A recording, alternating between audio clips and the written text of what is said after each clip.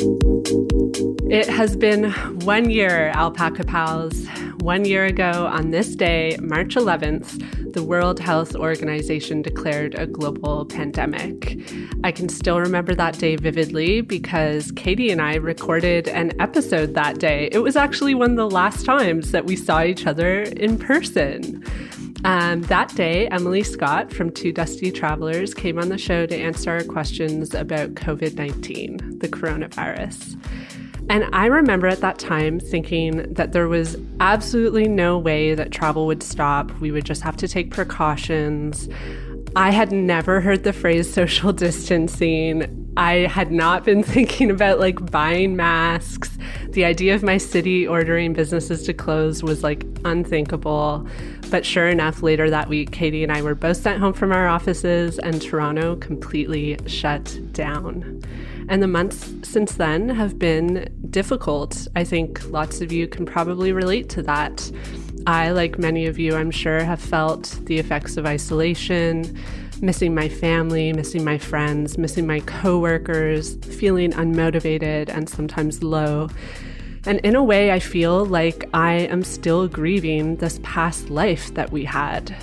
But the good news is things are beginning to look up with vaccines being deployed around the world. So we felt that it was a good time to get back in touch with Emily and find out what has changed since our last discussion. Emily Scott is a registered nurse. She's based in Seattle. She holds bachelor's degrees in peace studies and in nursing, and a diploma in tropical nursing. She has served on humanitarian medical missions and disaster response teams in 8 countries, including treating Ebola patients from Sierra Leone and deploying to Nepal after the 2015 earthquake.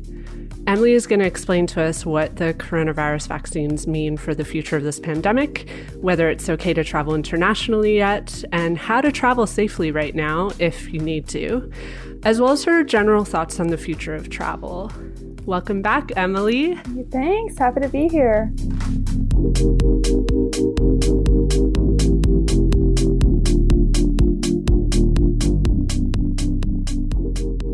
I first have to ask you, because I know that you went back and listened to the episode we recorded 1 year ago. What were your thoughts, re-listening to that episode? Honestly, my main thought was, I can't believe how much is still the same. That I don't want to be such a bummer, but that just we haven't made a whole lot of progress since then. We have way more cases now than we did then. And, I didn't say a word about masks, which is wild to me now. And we didn't think that COVID was airborne at that time. So I was like, yeah, get on a plane. I don't know if you have to, whatever. So, yeah, there were a lot of things we didn't know. And it's also really exciting to think how much awesome science has been done since then. So we know so much more than we did. And we've got vaccines now, which is incredible. I know. I actually have to say, I have learned more about science and just how science works in the last year than I probably ever did in my entire education. I have finally wrapped my head around the idea that okay, science changes. It's wild how you just don't know any of that. Yes. I think that was a lot of the confusion at the beginning of this, where people were like, we're not wearing masks. We're wearing masks. Doesn't anybody know? The experts don't know. I'm like, science is happening in real time, friends. Yeah. You gotta let it happen. It's a brand new virus. We literally don't know anything. Yeah. And okay, I know this is a loaded question, but I still want to ask, how are you? How has the last year been for you? How much time do you have? It's been what simultaneously feels like 10 years and also 5 minutes. I think this past week was my 1 year anniversary of treating the first COVID patient in the US, and that was wild. Really exhausting. I'm very tired. But like everyone else, I'm very ready for this to be over. I'm seeing light at the end of the tunnel, so I'm just hanging on. I don't want to let up. Now is not the time to let up, so hanging in there. Totally. I was talking with my dad actually, and I mean, everyone has fatigue now, and he just gave me this pep talk, and he was like, we have the vaccine. This is the final stretch. There is light. Just hold on, because from here, it's only going to get better.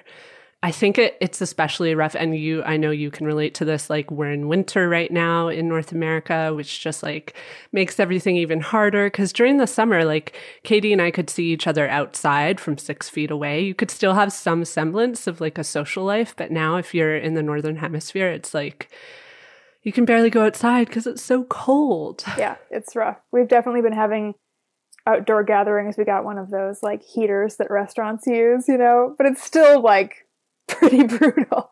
Okay, I like find myself looking at those online like at least once a week now. I'm gonna do it. I'm gonna buy one. We bought one last summer because I was looking at the numbers and I was like, I think people think this is over and it's gonna get real, real bad. So let's buy some heaters now before there's none available. That was a good call. Okay, so Alpaca Pals, bear with me because for a few minutes, we are now going to be a science podcast. Since we have Emily here, we, of course, need to ask her our burning questions. And we're going to talk about the vaccine because I feel like that's the biggest development that's come out in like recent weeks and months. And it's really important to talk about. Last time we talked, we focused on a lot of the basics about coronavirus. So we talked about symptoms and testing and what a pandemic is and how to protect ourselves from catching the virus. And we addressed a lot of the misconceptions and the misinformation that was floating around at that time. And this episode is linked in the show notes. I think it's still got good information there if you want to go back and revisit it. And in it, you gave us some really good advice. You told us to make sure that we're getting our information from reliable science-based sources and that we are diversifying where we get our information from. And I think at this point, most people know what they need to know about the virus itself. So that's why we're going to dig into the vaccine. So in Canada and the USA, there are now a couple different vaccines that are being administered. Of course, it's mostly healthcare workers being vaccinated at this stage, at least here in Canada. But eventually all of us are going to have the opportunity to get it. I cannot wait. I am going to bawl. I just know. I saw on TikTok people like sharing videos of themselves getting the vaccine, and I was like crying watching other people. You will not be the only person crying. Yeah, it's a very festive atmosphere at vaccine clinics. Yes. Yeah, but I know that not everyone feels the same excitement that I feel. I have like zero vaccine hesitancy. I'm just going to be honest about it. But Emily, we're going to go through some of the common fears that might make someone feel hesitant about it, because it is valid, I guess, to like feel some hesitancy about something new. So I'm going to pretend I'm vaccine hesitant, and I'm going to ask you to respond to the reasons I have for this hesitancy. Okay, so Emily, I'm nervous to take the vaccine because I think it was developed too fast. It's been rushed. In the past, vaccines have taken over 10 years to develop. There's no way they could have made a vaccine this quickly that's safe. Yeah, I mean, I want to address what you first said about vaccine hesitancy being normal and acceptable, and that's absolutely true. And I think it's totally appropriate to have questions and to have a healthy skepticism, but also to listen to experts and not get sucked down the social media rabbit hole of misinformation. And that's very hard for people right now because there's just so much misinformation that's being purposefully put out there by people to scare you. So I think it's okay to ask these questions. And if you see something weird online, it's okay to ask, but you got to go to the experts to get that answer, not some random on YouTube. As far as it being rushed, I like to change that wording to say that it was prioritized, not rushed. Rushed has a connotation that steps were skipped, which no steps were skipped that we would do in any other vaccine trial process or development process. No steps were skipped. It was just prioritized. So any researcher or science researcher will tell you they spend an incredible amount of time, of the 10 years that it takes to get a vaccine out, they spend an incredible amount of that time just waiting around for someone to approve their funding or their paperwork, or to find enough trial participants to take the vaccine, or the vaccine trial ends when a certain number of people get sick. So if you're testing an Ebola vaccine and nobody has Ebola, that trial is going to take a long time. But if you're testing a COVID vaccine in America and you're waiting for a certain number of people to get sick, That's a pretty quick trial because it's everywhere. Like, that's the only upside to it. Is like, you're going to get data quickly because we're just a petri dish in this country.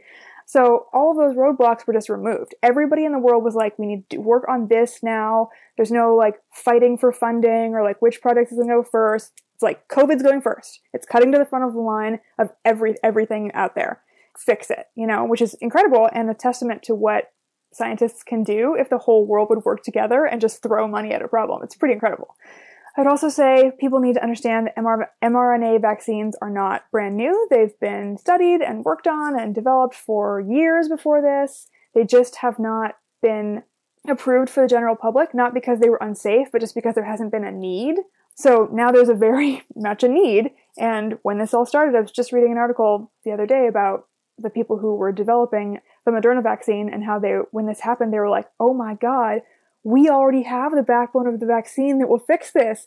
And like, we have it, we're ready. Whereas if it had been 10 years ago, we would have had to start from scratch, but they already had all that data and all that research done. So we got very lucky. On that note, could you explain what mRNA means in like layman's terms and how it's different, if that's possible, and how it's different from the vaccines that like all of us are used to getting like throughout our childhood?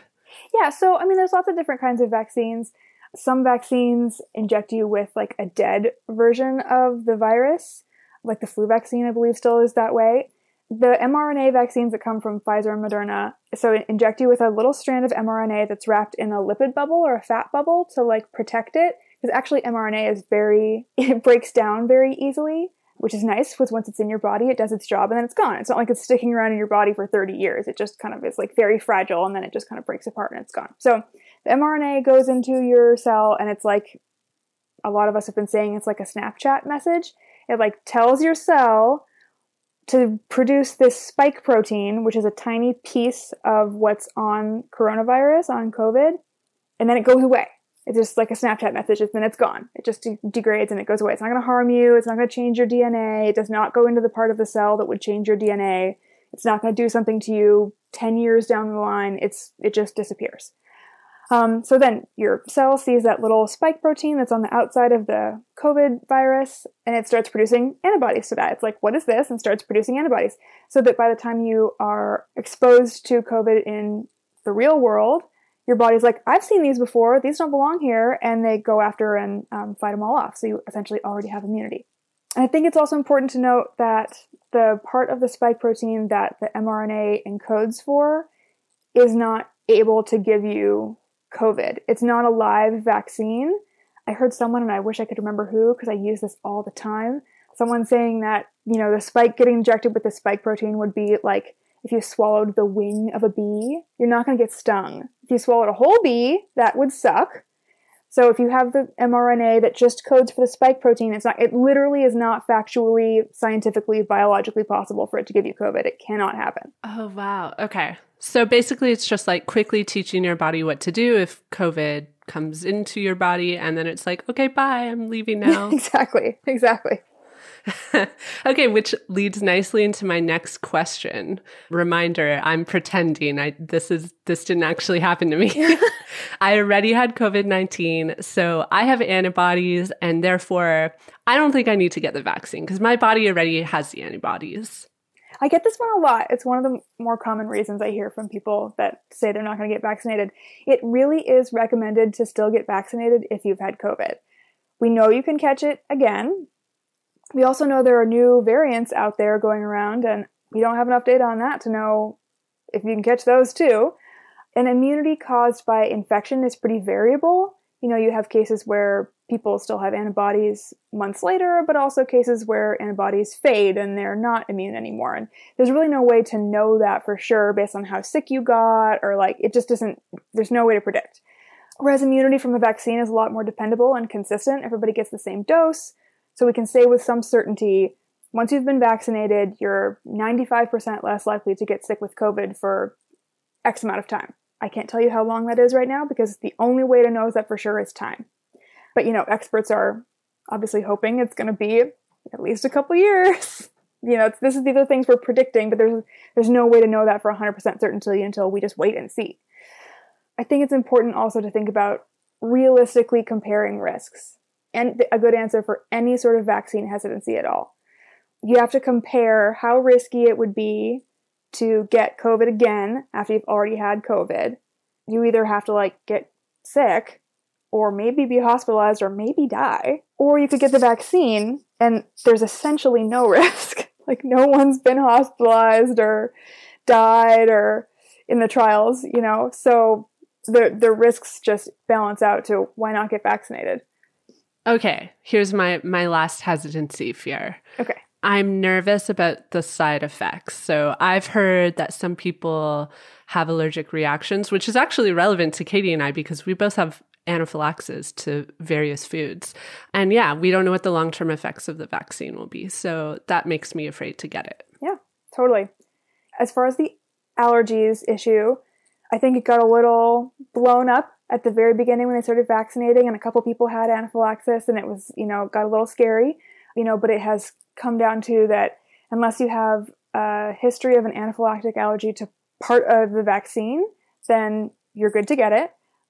If you have a history of anaphylaxis to other things, what we normally have people do is just wait in the waiting room for 30 minutes afterwards instead of 15 minutes so that we can watch you and monitor you.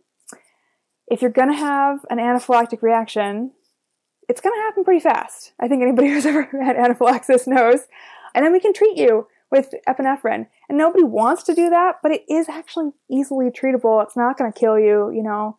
Again, the risk-benefit, you're definitely more likely to die of COVID than you are to die of anaphylaxis in a setting where, you know, any clinic is going to have epi to give you and solve it. Yeah. Okay, so now I'm not hesitant anymore. Now I know I'm getting the vaccine.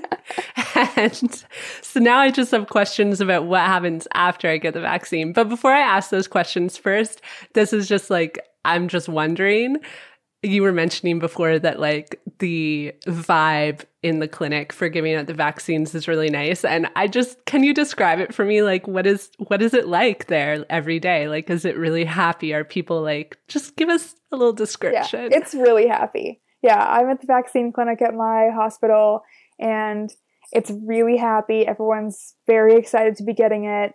You know, people are taking selfies and taking videos and we finally like got a little selfie wall that says like vaccine strong on it so people can take selfies afterwards.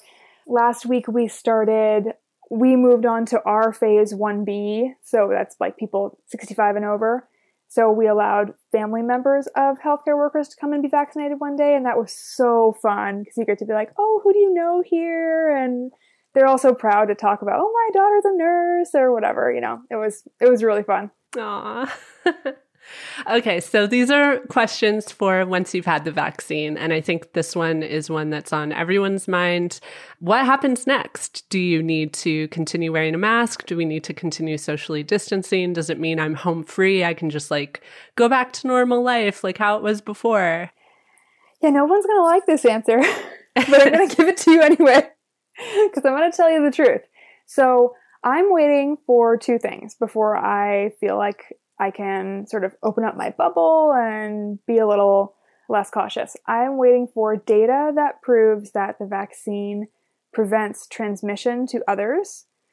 The first thing that we want in a vaccine is that it prevents you from getting sick, which these vaccines do. Like 95%, you're not going to get sick. Almost 100% that you're not going to get severely ill or die. So that's excellent. The secondary endpoint in the trials that they're looking at now is, does it prevent transmission? So is it possible that I was vaccinated and I have COVID, but I have absolutely no symptoms? I never develop any symptoms. I never knew I had COVID, but I could give it to someone else. Is that possible? We don't know yet. You know, you want to get data that shows that it saves lives and then get it out there so it can start saving lives.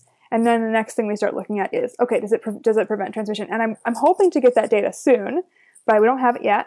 And, you know, I will say also, there's a lot of people going around saying like, well, I don't need to get vaccinated because it doesn't prevent transmission. So I don't have any social responsibility. I'm like, no one knows that. No one in the world knows if it does or doesn't prevent transmission now. We think based on historically how vaccines work and biology works that it will, but we don't know. So anyone who's telling you like, don't get vaccinated because it doesn't prevent transmission, that is not knowable information right now. No one knows. And then the second thing that I am waiting for is getting closer to herd immunity, getting our cases down. I mean, our cases are, at least in the US, absolutely explosive right now. So we need to get somewhere near herd immunity, or at least immunity in your little bubble or your community, before you start letting up on these precautions. Okay, yeah, that's helpful. And it makes total sense. So I guess like as a follow-up, here's a situational question that I'm asking because it's like truly a question that have had in my head. I've been very careful around my own parents. Like I have barely seen them since the pandemic started, and it really sucks. And I keep thinking like, at least in Canada, the rollout is going to be that like my parents will likely get the vaccine far, far, far before I do. So if they have the vaccine and they're being careful, which they have been this entire time, is it like theoretically safe for me to see them because they can't catch it from me? And if they're continuing to be safe, then I don't risk catching it from them accidentally, potentially. I don't know if that makes sense. Yeah, no, I totally hear you. I think that's hard. We get into a lot of gray areas with this, and there's so many different factors. I think, especially if we get data saying, the vaccine prevents transmission, that would be fantastic. But if both your parents, I'm just thinking this out, what I would do. If both your parents are immunized and they are like in their own bubble, they're not seeing anybody else, and if you are trying to not see anybody else as well, that seems pretty safe to me. For example, right now, like I see my mom because mental health wise, she just couldn't take it anymore. Like I'm her only child and her only person to be around. So I am crazy safe at work and I do the very best I can, but I do see her and we've had conversations about what level of risk that is. But if I, God forbid, were to get her sick, we have a bubble, so it would stop right there. None of us, me and my husband and her, we're not seeing anybody else, so at least it would stop right there. But no vaccine, no medication of any kind is 100% effective. It just isn't. So it is possible that you could get COVID and bring it to your parents still. Yeah, I think you raise a really good point, and that's like something I've noticed throughout this pandemic myself is like there are such different degrees of comfort between people. Like I am highly anxious. I just overthink everything. So every time I see my parents, I just think about that tiny little margin of error, despite the fact that I am like so careful. And I think it like really points to how important it is to communicate during this time, because I've noticed like the way that people communicate like really affects how comfortable you feel. Like they're friends of mine that it's like, I know that you feel more comfortable, just communicate with me what that means for you and what that looks like for you. I think this year has been like a real lesson in that. Yes, absolutely. It's so important to be able to have those conversations and not be made to feel like you're the difficult one for wanting to be safe. Yeah, I feel that. Yeah. So, okay, those are all my questions, but is there anything else that you'd like to share specifically about the vaccine? Oh, I wanted to touch on really quick long-term side effects we had mentioned, and if that is a thing. I do think it's important for people to understand, because it seems like this vaccine is so new, and I hear a lot of people saying, well, what will happen to me a year, 5 years, 10 years from now? How can we possibly know? So all vaccines throughout history, generally they're going to have a side effect on a timeline of hours to days to weeks. You're not going to have something randomly crop up years later, like this infertility misinformation that just won't die. It does not cause infertility. And I think people need to understand that that's how this vaccine works. It's not going to stick around in your system for years and years and years. I tell people it's a little like if you ate some bad, iffy food by accident, you might be worried about having food poisoning for a couple of days. But 5 years later, you're not like, God, I wonder if I'm still gonna, like, I'm really worried still about that hot dog that I ate. Like, it's gone. You don't have to worry about it. So yeah, that's an important thing for people to understand. And we do already have the first people who got these vaccines in early trials, got them in March 2020. So we're coming up on a full year of safety data. No one's died from this vaccine yet. Can you tell us about your vaccine experience, like what it felt like, how you felt after, and how you're feeling now? I was so excited. It was like the first day of my hospital, I was like signing up for a slot. Yeah, I felt my first shot, I had a sore arm, and that was it. The whole time I was just like so excited because I was like, my spike proteins are doing their thing. My second shot that I got 3 weeks later, so I got the Pfizer vaccine. I had a little more side effects, and that does, match with the data from the trials that you are more likely to have some more side effects with the second shot. But it's extremely important to go get your second shot anyway, because you are not fully vaccinated until you've had both your shots. So I was tired and achy, kind of flu-like, starting 24 hours after my shot and then kind of that evening. And then I just went to bed for like 11 hours and woke up feeling totally fine. So for me, again, I was so excited that, this is an immune response. It's not the vaccine making you sick. It's your body, the things that you feel after a vaccination, like a sore arm or a low fever or feeling tired, that's an immune response. It's not an illness. It's actually evidence that your body is doing what we want, the vaccine to have it do. That said, if you don't have all the symptoms, it doesn't mean it's not working. Everyone's different. So I was just so excited that I was like, oh, my immune system's doing its thing. I'm just going to go to bed and I'll woke up the next morning totally fine. So it's way better than having COVID. Again, compare the risks.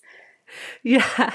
If you feel any symptoms, that means it's working. So that's something to celebrate. Yes. I was going to say, I have obviously, for traveling, have had quite a lot of vaccines. And I always think about the time I got the yellow fever vaccine. And it was the only one that made me feel really ill. And this is etched in my brain. And I still don't know why. Everyone's so different. It's really hard to predict what you'll have. I will say, so many people have come and had needle phobia and been really anxious. They want to get it, but they're really anxious. And 90% of the time I give the shot and they look at me and they go, "Was that it?"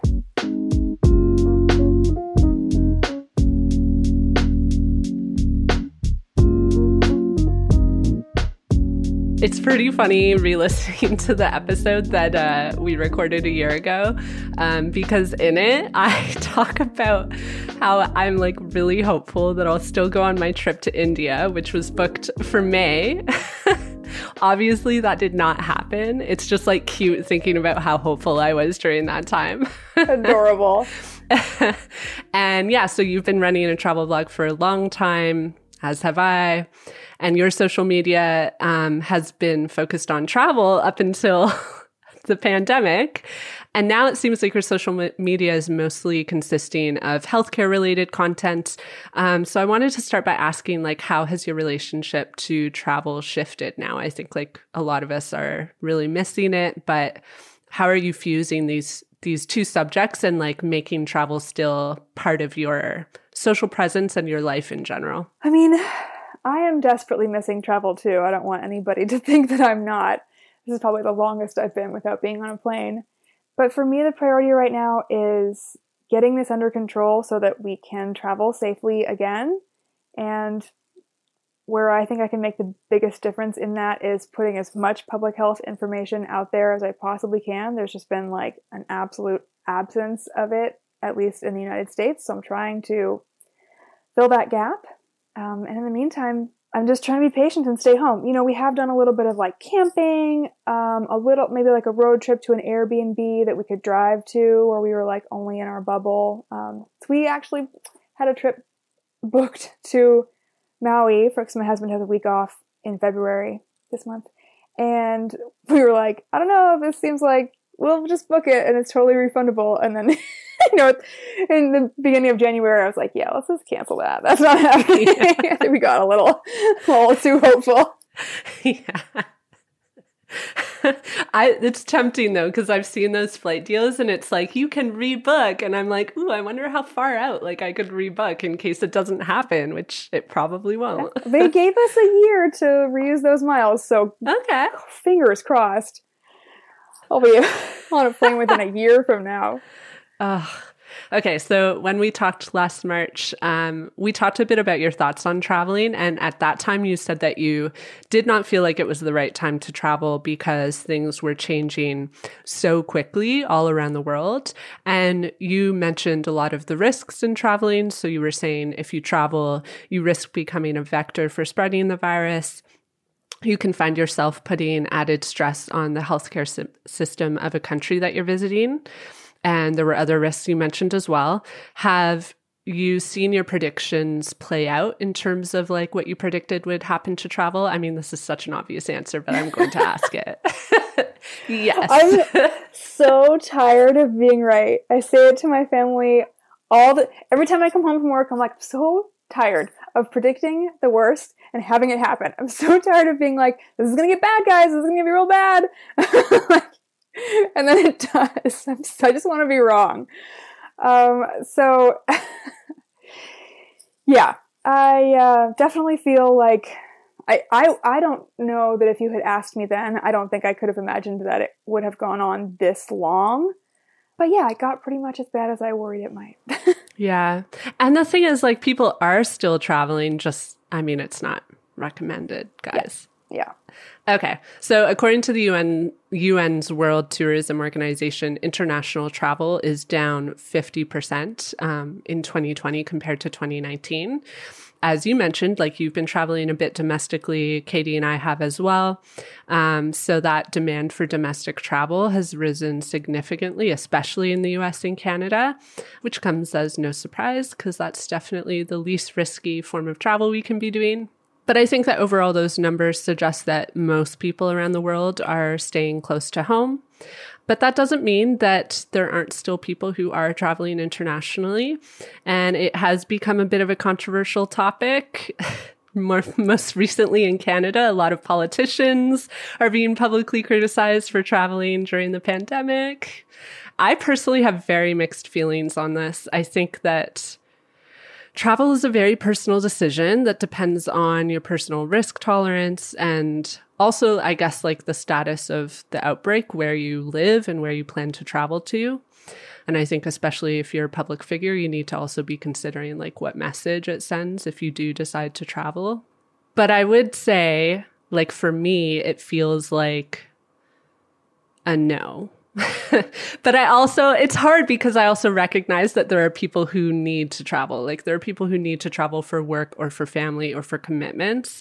I don't know. What are your thoughts on this, Emily? No, I agree with you. I think we should be leaving any international and domestic travel. If you have to get on a plane, I think we should be leaving that travel for essential reasons only. The fewer people that are in airports and on planes, the less risky it is for everyone. We should be leaving air travel for people who really need it. If you've got work or a family emergency, like you said, so we're not endangering those people who truly need to travel with people who are traveling for spring break. Like, when it's just not necessary. It's just, it sucks. I agree it sucks, but you don't have to travel right now. And I've spoken to flight attendants who are terrified. And they've said the same thing. They're like, we would just like to have as few people on our planes as humanly possible. And I want to acknowledge that there are a lot of people who work in the travel industry who are feeling decimated financially right now and like who would completely disagree with everything I just said. And I don't want to discount that. I don't think there are any good options here. This is very much like my husband's a teacher, and this is very much like the argument about opening or closing schools. I'm like, both options suck. Let's choose the option where the fewest people die. That's my feeling. Yeah, I have to agree. And I think what I find like very tough, especially like being a travel blogger myself, is this idea that like if I were to travel internationally and share that with my audience, that's essentially me condoning it and saying like, and this is something I'm seeing bloggers do, like traveling somewhere on a press trip to promote that place. Like the Maldives are everywhere, all over my feed lately. And it's like, okay, like you need to travel for work. I can understand that argument, but then to be promoting it as a destination during the pandemic it just feels a bit icky to me. Yeah. I don't know. I totally agree. And I see a lot of people saying like, to each their own, and it's a personal decision. And like, if I feel safe, it's fine. But it's not, because your actions don't only affect you. And if you bring COVID to a little island that doesn't have any COVID and doesn't have the health services to deal with an outbreak, that's a problem. Or if you have 1 million followers and then tons of them go and do the same thing because, well, so-and-so felt safe doing it. On top of the fact that, like, safe is not a feeling. Like, We have data showing what is safe. I mean, we have studies showing that people feel safer around people that they know, they're around their loved ones, people that they know and love. So a lot of outbreaks are being fueled by people having family gatherings, like at Christmas and Thanksgiving, when those are actually very high risk situations, but people feel safe because they're around people that they love and trust. So just be like, oh, well, I feel safe flying doesn't mean anything when we know that actually you have to go to a very crowded area and for a long period of time. And like, it's a high risk situation. It just is. Safe is not a feeling. That is like the biggest takeaway for me so far, because it's so true. I just wrote that down. I just wrote it down. And like, what would you say? And this is some of the fodder I hear, like a lot of bloggers saying that like planes allegedly aren't quite as dangerous as we initially thought. And like being on a plane like is the same as being in a grocery store. Just like these arguments are floating around a lot. So could you talk a bit about like what the actual risks are right now of traveling internationally? Like not just on a plane, but in general. Yeah. Being on a plane, being the same risk as being in a grocery store is my personal pet peeve. Because in a grocery store, you are hopefully in and out in a limited amount of time. You are distanced. It's a very large space, and most places are requiring you, at least where I am in Washington, you have to wear a mask to be in a grocery store. Whereas when you're on a plane, it could be 5, 9, 14 hours that you're in this small space. And you can't socially distance unless you, I mean, I guess some flights are still leaving middle seats open, but even that's not 6 feet, I don't think, you know? And who knows who's wearing a mask and who's not, and who has quarantined and who's not. I've heard many stories of people flying knowingly COVID positive because they know they have COVID and they need to get where they're going. On top of that, and like I know that there have been studies, and I agree that the air is circulated in the plane in a way that that the ventilation is good, and that makes it lower risk. I agree, but I do think the other risk factors kind of outweigh that, and then we're also not even factoring in the airport. Depending on where you're going and how busy it is, you may be trapped in a small, unventilated area with a lot of people who may or may not wear their masks for a long period of time. So to me, that is a super spreader event right there. I have a question. Can I ask? So it's along the line of bubbles. So let's say, like, you can't have a bubble that doesn't live in the same country, can you? Like, say you live by yourself in an apartment in, like, New York City, and your parents and, like, sister have been quarantining and staying together in their own bubble in, like, Florida. And you hop on a plane to go to see them, and it's just you, like... That's not, you've broken your bubble, right? By being on the plane and in the airport and in the taxi to get to wherever, you have broken your bubble. Again, it's all a spectrum, but to be the safest you possibly could be, you'd have to quarantine for 14 days once you got to your destination. Yeah. And I've actually been wondering myself, like, I mean, I'm just thinking about the way the Canadian government communicates it, which is essentially the same, like when you land somewhere, you need to quarantine for 14 days. And I just think, wouldn't you want to quarantine beforehand as well to make sure you're getting onto the flight COVID free? Like, shouldn't there be a quarantine on each end? Yeah, ideally. I mean, that's what makes all this so hard.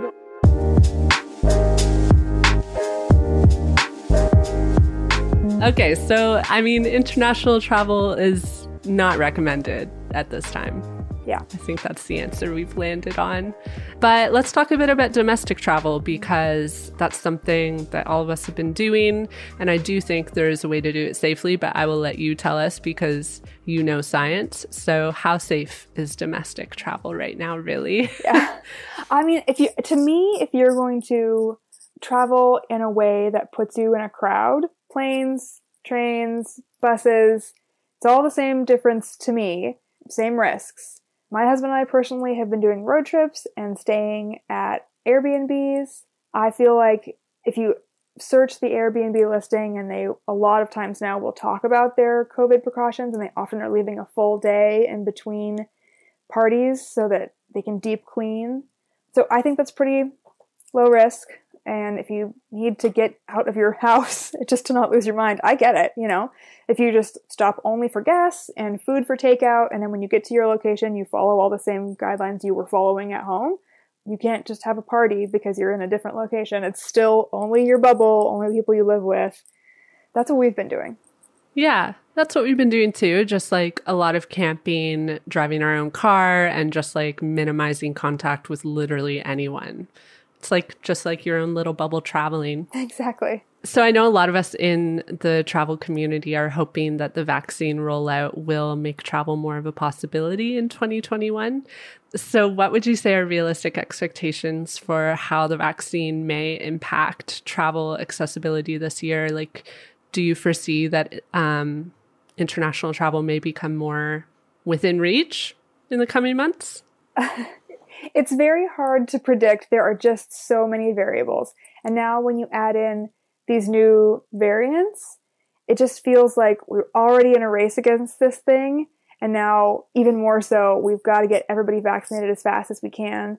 And we know more than ever that we are not safe until everyone is safe. So if you're looking at not vaccinating anyone in Africa until 2022, then you're going to still keep getting variants popping up over there, cases coming from there. We really have to see this as a global effort. So I don't know the answer to that. I personally am imagining that I will book a flight for my husband's Thanksgiving break, and it will still be a refundable flight. But I'm hoping that for Thanksgiving and Christmas, I'm going to be able to fly somewhere warm and sunny. That's my plan. Could you talk a little bit about like what these variants mean and how they're sort of changing like the face of coronavirus around the world? Yes, I think that's hugely important because I think they hit the news and it's really scary. And my thing is always facts over fear. And I think every time you see a mutation or a variant, it's really scary. For the general public, it shouldn't hugely change what you're doing already. You should be doubling down on what you're already doing. You already know how to protect yourself. Wear your mask, double mask if you want to, stay away from people who aren't in your household, etc., etc. We all know we're a year into this. We should know how to protect ourselves. The virus has not figured out how to like crawl inside your mask. Like that's not going to happen. Masks still work.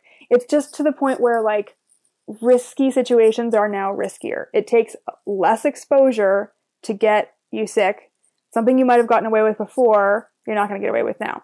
And I think it's hugely important to also understand that these variants happen because every time the virus is transmitted and someone else gets it, this is when mutations happen within the virus. So this is why you're seeing variants pop up in places with totally uncontrolled outbreaks. So if you don't want to have any more, scary mutant viruses, stop letting it spread. Right. I didn't know that. Like, that makes total sense. Like, UK, Brazil. Yeah. And it's like, I like try to explain to people, like, I also want people to understand. I have so many things I need people to understand. But I saw this headline going around that said the virus is learning to evade vaccines.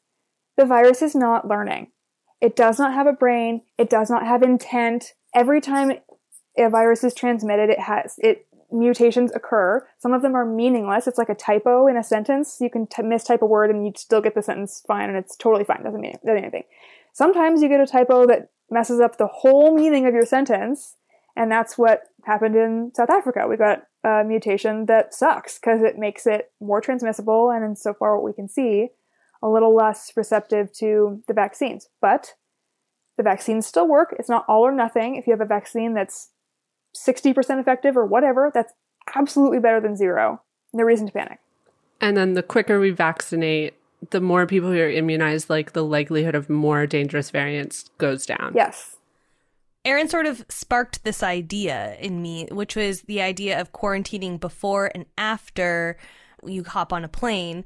And to me, it almost feels kind of foolish not doing that like every time you travel now. Like you could be hosting all types of viruses. in North America, we only typically have 10 days vacation.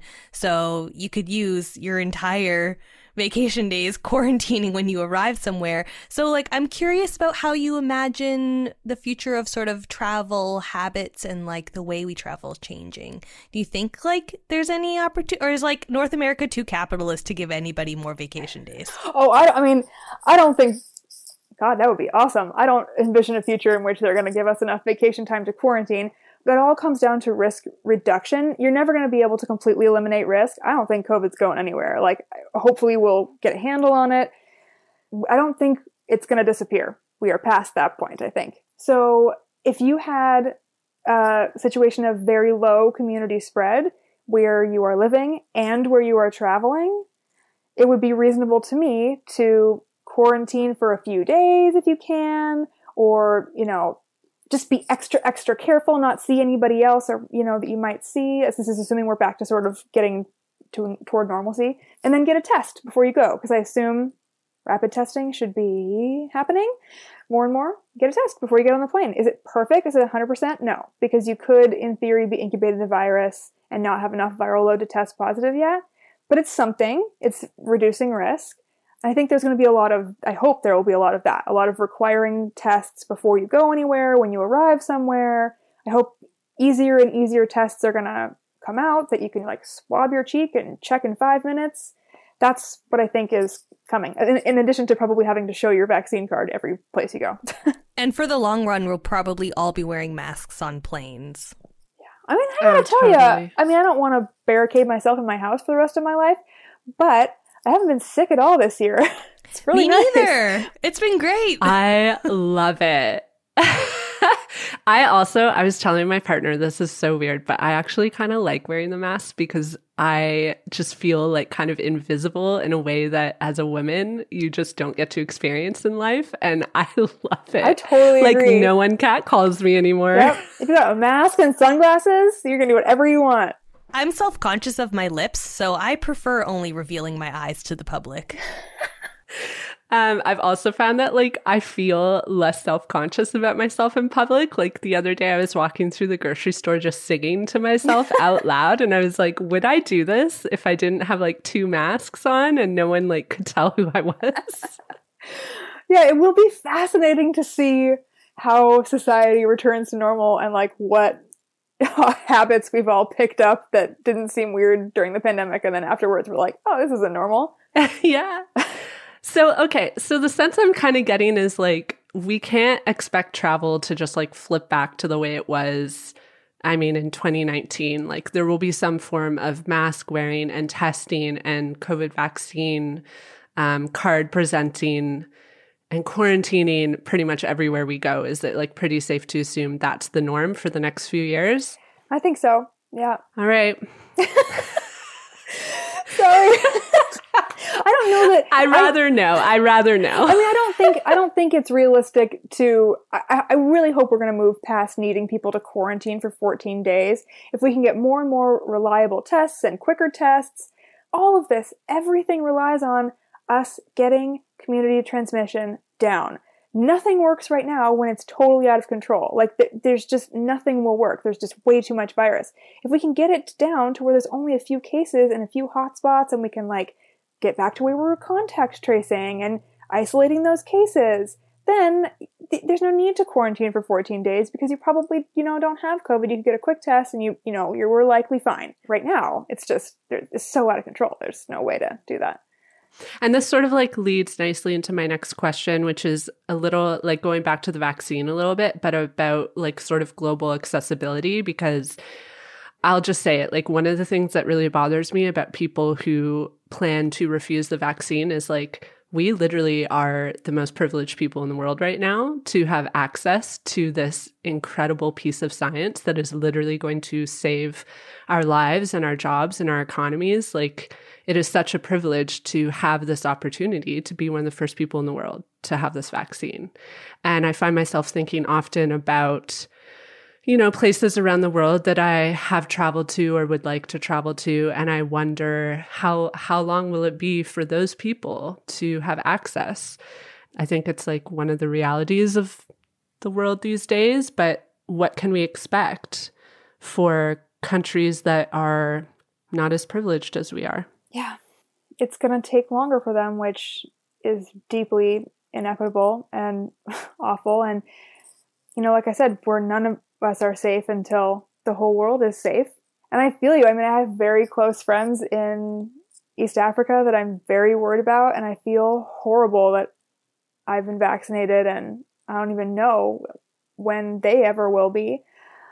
But I think this is another thing I want people to know, that I get a lot of people asking me why, if we have Moderna and Pfizer, why don't all the other vaccine companies stop what they're doing and just start churning out Moderna and Pfizer vaccines? And what we need is actually an array of vaccines that work in different ways, because these Moderna and Pfizer vaccines aren't going to work for a lot of places in the developing world. They need to be kept super cold.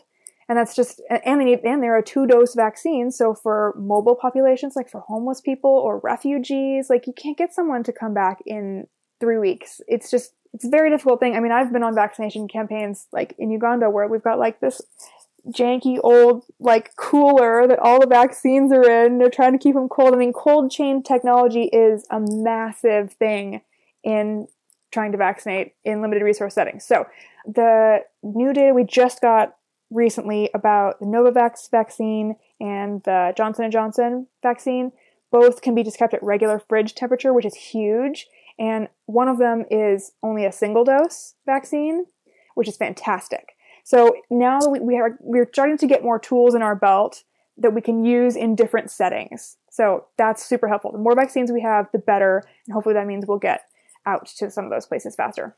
Yeah. And how long do you think like it would take for the entire world? I mean, I guess that's the goal, is like we want the entire world to be vaccinated. Is that like 5-10 years down the road? Emily's eyes just like widened. The pure shock on her face. That's what I think about at night. I literally lie awake at night like, when will we all be vaccinated? It's just so funny because my world has, over the past year, shrunk so small. I literally, at the beginning of this, like I saw the first COVID patient in the US and I was like, my job is to contain this patient so I stop this outbreak and I will save the world. And that obviously didn't happen. And then I was like, okay. I'll take care of like Washington. We'll get the outbreak under control in Washington. Then I was like, okay, maybe I can just make sure my hospital was safe. And it kept getting smaller and smaller. And like literally now I'm just like, all I want to do is get me and my husband and my mom vaccinated so I can breathe. I just used to be such a bigger picture person, and like normally I would be very, very worried about what is happening in East Africa. And like I have no idea what the data is in East Africa right now. I just like all I can look at is Washington and like what's the next step here. And I'm very excited for my gaze to be able to broaden a little bit because it's just not so serious all the time.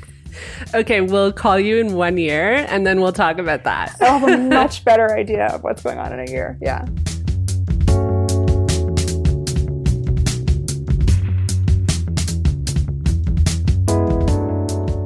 I'm afraid to ask you this question, but I think it's just so wild to me and like coincidental that you saw the first patient ever in the US with the coronavirus. I hope you don't feel any guilt. It's just, I can't even imagine being in your shoes. Like, how does that feel knowing that? I see a therapist. I was like, I'm so sorry. This is a really heavy question. I don't care. I have a whole, like, therapy highlight on our Instagram. Like, I think everybody's going to need to see a therapist right now. At that time, we also didn't know that asymptomatic spread was a thing. So we genuinely thought we had contained it. Like, that was late January, and we didn't have another case for a month. So we were like, we did it, We didn't have any idea it was still spreading. So yeah, I definitely have had to grapple with that, with feeling like, well, I wanted to fix it and I couldn't. But this is obviously way bigger. My poor therapist is like, you can't control this. No one can control this. We know now it's not a one-man job. It's a whole community situation. Yes, truly. Yeah, we're all in this together for sure. All right. Okay. Now I have 2 more questions, and these are sort of, I wouldn't say they're lighter questions. I wish I had lighter questions to ask. I'll throw one in like right at the very end. Okay. What are your biggest takeaways and learned lessons from the last year. And it doesn't have to be like related to the pandemic directly, just like things you may have learned about yourself or about your community or life in the last year as a result of what life has been like. I mean, I think personally, it's been a process of learning what people really matter to me and removing the people in my life that aren't willing to take my safety seriously or take the community's safety seriously or aren't willing to have communication about, I'd like to see you, but what does that mean? I think a lot of people are probably experiencing that right now. I think it'll be interesting to come out of this and see who is still in all of our lives and who kind of exited and don't need to come back. More pandemic related that I think is super important is that misinformation is super deadly. I had no idea how deadly, and I had no idea how widespread it was and how poor our health and science literacy is in the US and probably everywhere.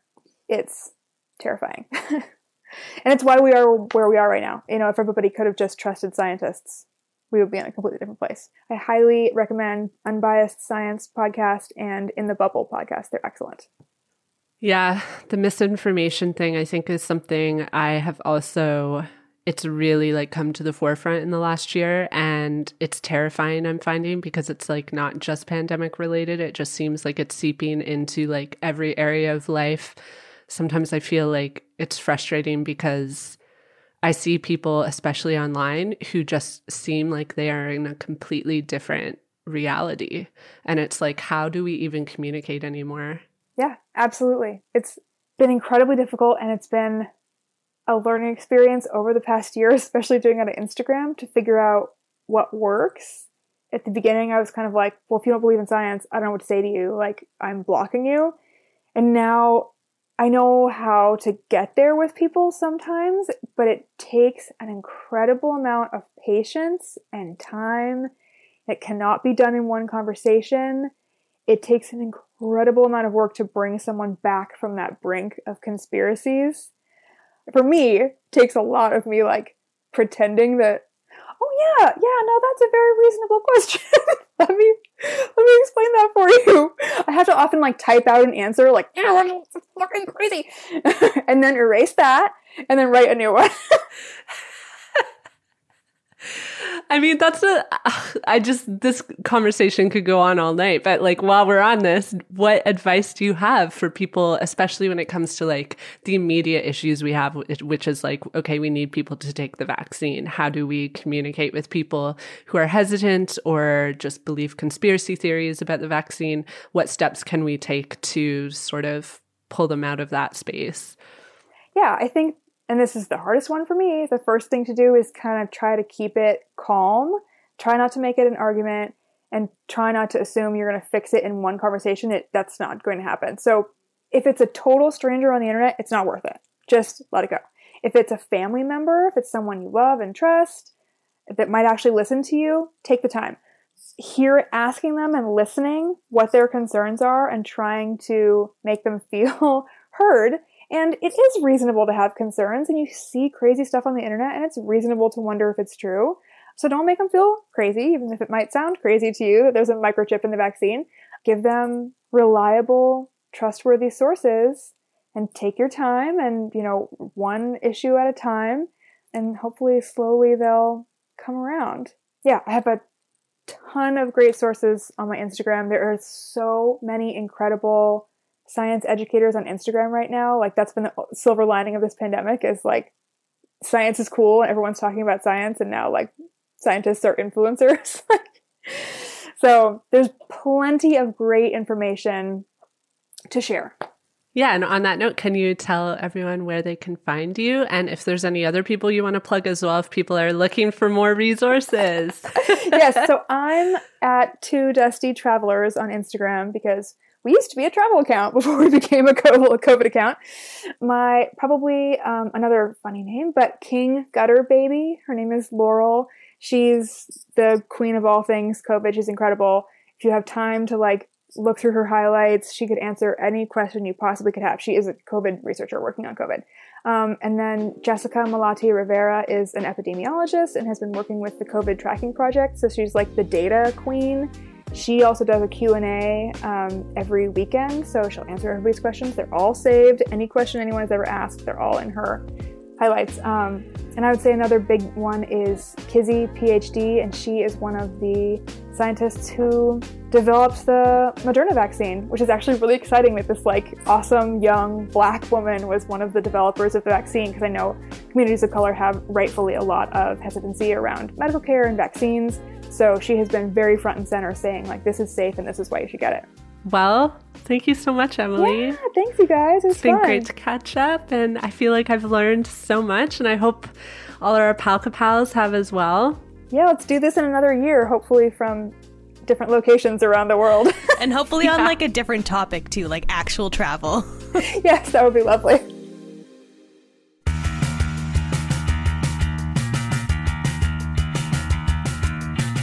Alpaca My Bags is written and hosted by me, Erin Hines, and it's produced by Katie Lohr. If you enjoyed this episode, go ahead and leave a review on your podcast app or show us your love on Patreon. Pledging $5 a month or more directly supports the making of this show. The link to our Patreon is in the show notes. That's all for now, Alpaca Pals. I'll talk to you again in 2 weeks, and I hope you all get to alpaca your bags safely and soon. But in the meantime, please wear your mask. Bye.